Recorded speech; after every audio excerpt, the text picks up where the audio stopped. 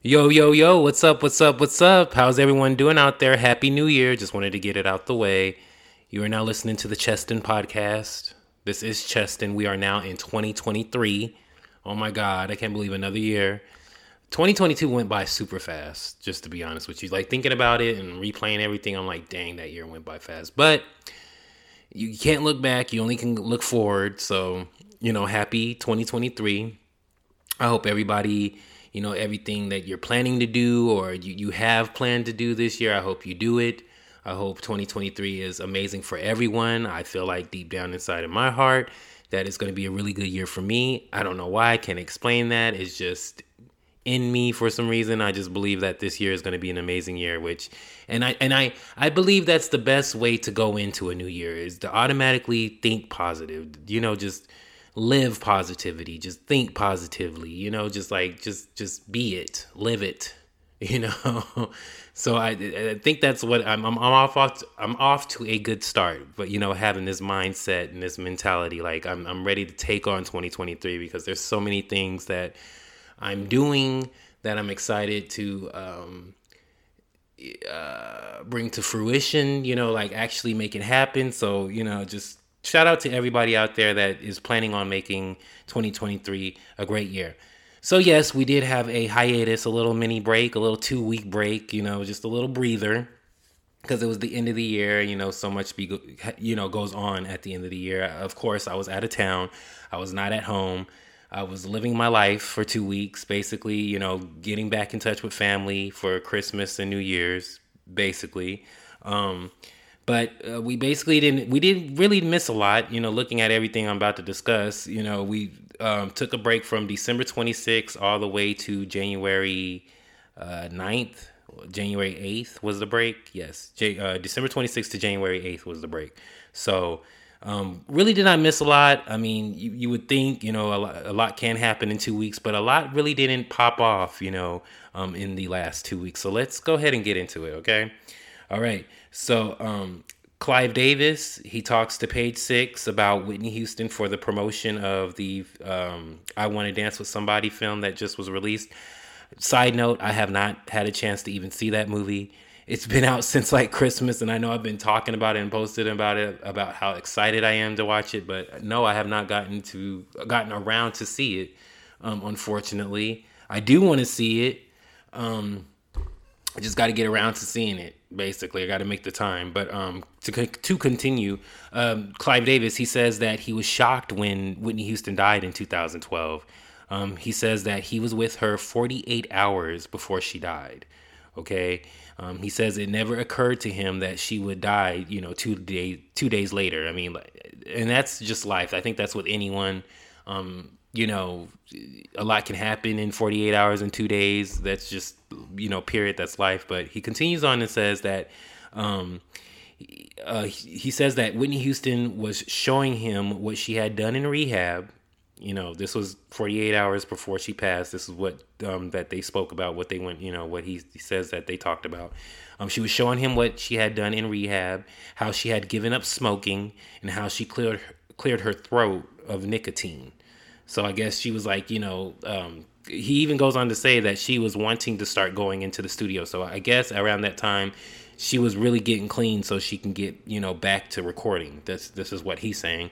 And he says that she was making a valiant attempt during the, that period of time to give up drugs. Like she really was trying. So it was a shock to him, fast forward 2 days later that she was found dead in her bathtub, which is really sad.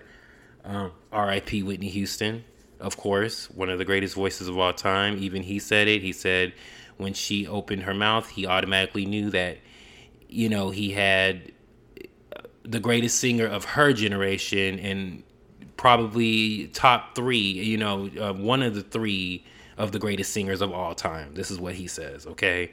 So, and I agree with that statement, big time. But I do need to get around to seeing that movie. I'm going to get around to seeing that movie, but moving on. TJ Holmes, he files for divorce from his wife amid the Amy Robach affair, PageSix is reporting. So basically, TJ Holmes, he filed for divorce on Wednesday, December 28th in New York City after almost 13 years of marriage, okay? he filed divorce from his wife that he is currently still married to. I mean, it's pending. The divorce is pending, so they technically are still married. But he filed. ABC, they're currently doing an investigation on TJ Holmes and Amy Robach, and the whole situation. I guess they're trying to investigate if they basically should continue having them go on air after this big old scandal, basically. But the investigation that they have been doing, and is currently still going on.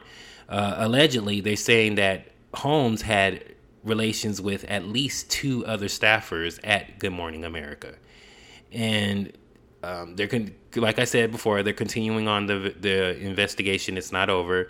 The 2 co-anchors have been spotted out together, over the previous holidays, Christmas and New Year's. They've been plenty of pictures of them together out and about, looking happy. And TJ Holmes, he allegedly thinks that he'll be clear once the investigation is finished with ABC, which I disagree. I think there's so many ways that they're looking at this. That's why they're investigating it. But I think in the end, I don't think he's going to be able to go back on Good Morning America. I probably will eat my words. It hasn't been the first time, but just this whole situation is messy. And then come to find out he's had previous affairs at the same job during his 13-year marriage that he just filed for divorce to end. It's just messy. It's just a lot. Okay, so moving on. Steven Tyler, he is accused of sexual assault of a minor and forced abortion. PageSix is reporting this also. Plaintiff Julia Holcomb, she alleges in court documents that she began a sexual relationship with the Aerosmith frontman, Steven Tyler, in 1973, shortly after her 16th birthday. Tyler was 25, okay? In the suit, she claims that she met the musician at an Aerosmith concert in Portland, and he took her back to his hotel room after the show. The plaintiff says that she told Tyler about her age and about her troubled home life before he performed various acts of criminal sexual conduct on her. Okay? She says he flew her out to Seattle. He allegedly performed more sexual acts on her and then flew her back to Portland the next day. And then she goes on to claim in 1974, Tyler convinced her mother to allow him to be her legal guardian by allegedly promising to make sure she was taken care of and enrolled in school. Tyler did not follow through and instead continued to travel with, assault, and provide alcohol and drugs to her. In 1975, she became pregnant with Tyler's son, and Tyler insisted she terminate the pregnancy, and she claims that he threatened to stop supporting her if she did not follow through with the termination with the abortion of the unwanted pregnancy. But she goes on to say after the abortion, she left Steven Tyler and moved back to Portland. And then listen to this.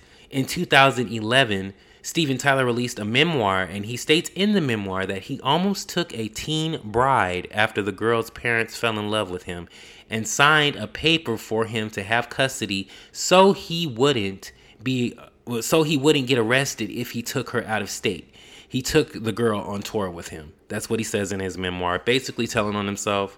Long story short, this is crazy. It's unfortunate, but if we're going to keep it real, 1970s was a whole different time. 25 men, it's not right, but I do believe we're hitting on 16-year-old girls. We're going after 16-year-old girls. And it's definitely wrong. But for her to file this suit against him, it's going to be crazy to see how this turns out. Because, this could definitely hurt Steven Tyler's whole, career. I think he's still touring, which is, crazy. But moving on to the next story. Courtney Love claims that she was fired from the Fight Club film for refusing to let Brad Pitt make a movie about Kurt Cobain. Yes, this is crazy, okay? Anybody that knows Courtney Love, she's the ex-wife, widow, if you will, of the late Kurt Cobain from Nirvana. Smells Like Teen Spirit, if anybody knows I mean, Nirvana's part of pop culture. Like, you have to know who Kurt Cobain is. He's like, everybody knows who he is. So anyways, Brad Pitt apparently has been bothering Courtney Love for years, trying to get her to agree with him to do a biopic on him. So she goes on to say, in 1999, the Fight Club director, the director of the film, The Fight Club, and Brad Pitt, they pitched to her on doing a movie about Kurt Cobain. And Courtney Love says that she wouldn't let Brad Pitt play Kurt Cobain. Like, she just doesn't see him playing that character at all. And then she claims that Brad kept stalking her about the, Kurt Cobain film, that they recently had a Zoom meeting in 2020 about Brad Pitt producing a Kurt Cobain film through his Plan B Productions. And once again, she told them no. So basically, she's feeling like now that she's coming out publicly saying no, that he will finally get the hint that she does not want him to have anything to do with her late ex-husband, or her late husband, Kurt Cobain. So, hey, it's her, that's part of her life story. I mean, she knew the man, that's her ex-husband. So I'm sure there's a reason why she feels like Brad Pitt can't play it or do it, justice. She has her own reasons. Plus, she knows Brad Pitt behind, the camera. So it's a whole different thing. We don't know. But I'm just saying, for Courtney Love to be adamant that she does not want Brad Pitt to play Kurt Cobain, I mean, she obviously has a reason. Probably she's a little upset that she got fired. He got her fired from the Fight Club, which is crazy. She was meant to play Helena Bonham Carter's role in that movie. If anybody's seen Fight Club, it's like my brother's favorite movie of all time. But and it's a good movie with Edward Norton also in it. But I just, maybe that's probably an issue of why she has an issue with Brad Pitt. I don't know, but obviously she's adamant she does not want this man to do anything Kurt Cobain related. All right, moving on. Rolling Stone releases their 200 greatest singers of all time list, which was bullshit. I'm going to call it now. Bullshit. That list was horrible. It was atrocious. I don't even want to actually go through the list. I just want to just put it out there. One of the biggest things that I feel like was a slap in the face, Celine Dion's not included on the list, which is wrong. She's like one of the greatest singers to live. So I thought that was, kind of ridiculous not to have the Celine Dion on the same, greatest singers of all time list. But some they got right, some they did not get right. Like, I'm just going to throw out a few out there. I don't even feel like going through this list because this list is so stupid. Whoever is doing these lists at Rolling Stone, you guys got it wrong. Even with the last list, the major one that they did with the greatest hip hop albums or rap albums, that was ridiculous. Ridiculous. Their ranking was ridiculous with that one. But okay, so with this greatest singers of all time, 182, Jasmine Sullivan. She definitely shouldn't be 182. I'm not the biggest Jasmine Sullivan fan, but she definitely deserves to be in the top 100. Top 50 maybe. Like, if we're going to keep it real. She's definitely a great vocalist. I give her props. 102, Taylor Swift. Taylor Swift shouldn't even be on this list. Sorry. Continuing on. 68, Rihanna. Rihanna shouldn't be on this list. Sorry. Continuing on. Aaliyah, R.I.P. Number 40. Shouldn't even be in the top 40. Not even trying to be mean. Shouldn't even be on the list. Continuing on. 22, Adele. Adele shouldn't even be in the top 50. Adele, I'm going to repeat that. Adele should not be in the top 50. She's definitely 50 to 100. I'll give her that. Beyonce, 8. Fair. Number 2, Whitney Houston. Okay. Number 1 is Aretha Franklin. That's basically the list. In a nutshell. It was a lot of... Just a mess. Just all over the place. But okay, moving on to the next topic. Ashley Olsen, she's married. Congrats. Yeah, for those of you... Everybody knows who the Olsen twins is. Mary-Kate and Ashley, the billionaires, the girls that started out on Full House and now have a high-end fashion brand label that's worth about $1 billion doing the damn thing. Major congrats to them. But yes, Ashley Olsen, the one that has her hair, that keeps her hair blonde, not the one that dyes her hair. There's one that dyes her hair all the time. It's kind of like brown or reddish. That's Mary-Kate. Ashley's the one that always keeps her hair blonde. Honestly, I can tell them apart. People probably don't pay attention to them enough to tell them apart, but I can tell them apart. Anyways, she got married. Ashley Olsen got married at a private Bel Air mansion last week on December 28th in Bel Air, California, of course. And she got married to the artist Louis. I'm going to say it's probably Louis Eisner. She's been dating him since 2017. Congrats, girl. That's the only details that the public has, because you know how private that them girls are. So that's like the only thing we know for sure is that she got married in Bel Air last week on December 28th. All right, moving on to the next topic. Prince Harry's new memoir, Spare. Oh my God.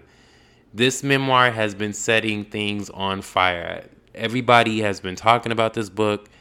I didn't think that this book was going to be like this. I thought that, he wasn't going to get into some things, but he gets into some things, okay? This book is telling it all. I can't believe how bold he is. It's a lot. It's a lot of stuff that I would never think that is kind of personal, that you wouldn't think that you would, put in a book, especially like, as for royals, people that from the royal family, they're like taught not to really, keep it all in the house, keep all the drama in the house, don't respond, don't say nothing. And for Harry to he's putting it all out there. Okay. He's letting you know what it is, what it's been from the beginning since he's been born. Okay. So let's just go ahead and get into this. Okay. So in the book, Prince Harry reveals that Prince William attacked him. Yes, over Meghan Markle. They got into a heated argument over Meghan Markle, and this is what he says. He says Prince William grabbed him by his collar, breaking his necklace and throwing him, Harry, to the floor. And Prince Harry, he landed on the dog bowl, but he broke it in pieces, and the pieces were stabbing him in his back as he lay there on the ground. William told Harry to hit him. After he did so, Harry refused and told him to get out. After that whole situation happened, William apologized to Harry, but he told Harry not to tell Meghan what happened. But Harry ended up telling Meghan because she ended up noticing his back, the scratches on his back from falling on the, being thrown on the dog bowl. So yeah, there goes that. He also reveals in the book that, the whole infamous 2005 Nazi costume, Halloween costume deal that was all over the press and stuff. Okay, so he's saying that it was okayed by Prince William and Kate. Okay, he's saying that they told him to wear the Nazi costume because Harry, he couldn't decide between a pilot or a Nazi. And they chose for him. They agreed for him to be a Nazi. They told him, choose, pick wear the Nazi costume. And, Prince Harry, he calls the Nazi costume one of the biggest mistakes in his life.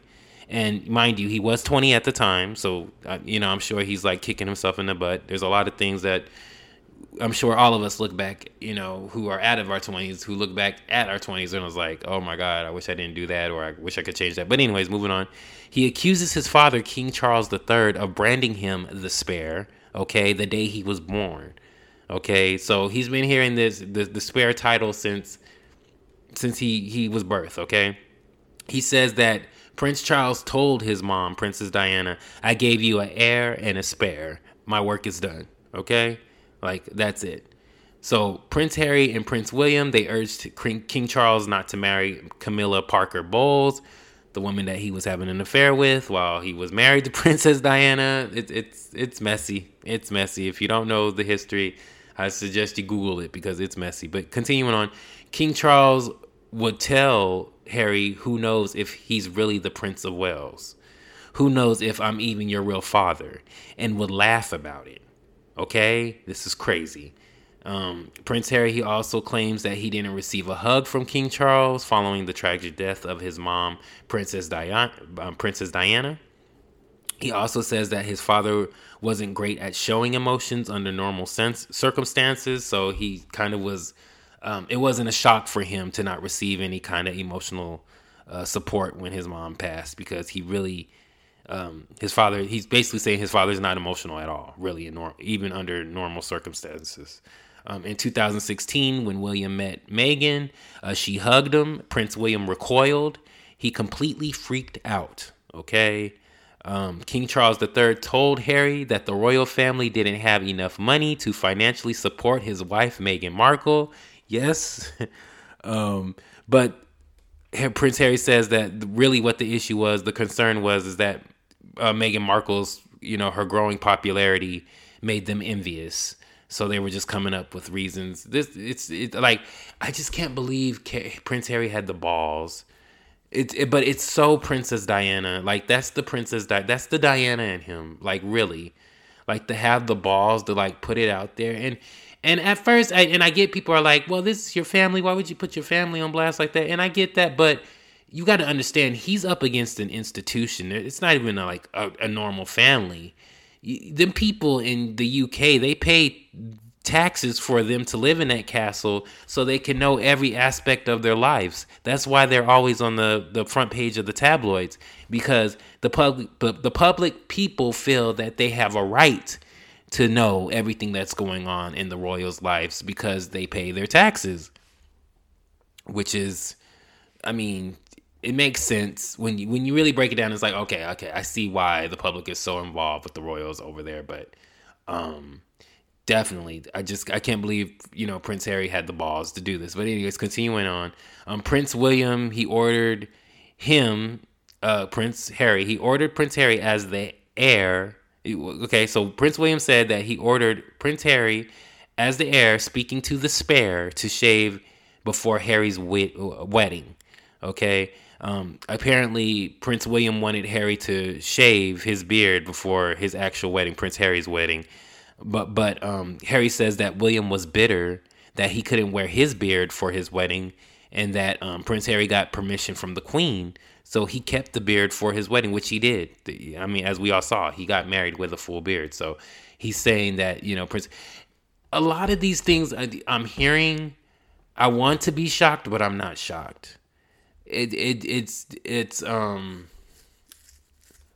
not shocking. Like, even if you watch, and a lot of people are mad, and I get it. A lot of people are mad at Meghan Markle and Prince Harry for basically, like, they're feeling like they're selling the story for the money. But have you heard the deals that they've gotten? Oh my God.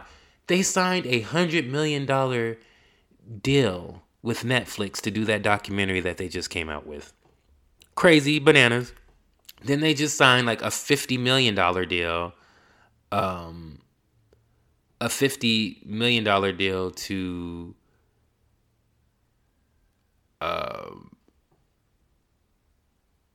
Spotify, like, for a podcast. So, I mean, it's obviously they're finding ways to make money, even though that, technically he was cut off. When he renounced his title, baby, the royal family told him, we're not supporting you no more. They took away their security. Like, all that happened. Like, it's real. Like, but Prince Harry's already made it known that he don't see himself going to his father's coronation, basically where they crowned his father as the new king of England since his, Queen Elizabeth passed. So, oh man, I honestly feel like for Prince Harry to go this far with it in the book and everything, I don't think that, and just hearing from Prince Harry how stubborn and stuck to their ways that they are, the royal family, the institution, yeah, there's definitely going to be, there's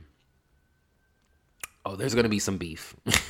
It might come, man, I hope the palace does not respond. I hope they stay quiet, but knowing them, they might, release a statement. You never know.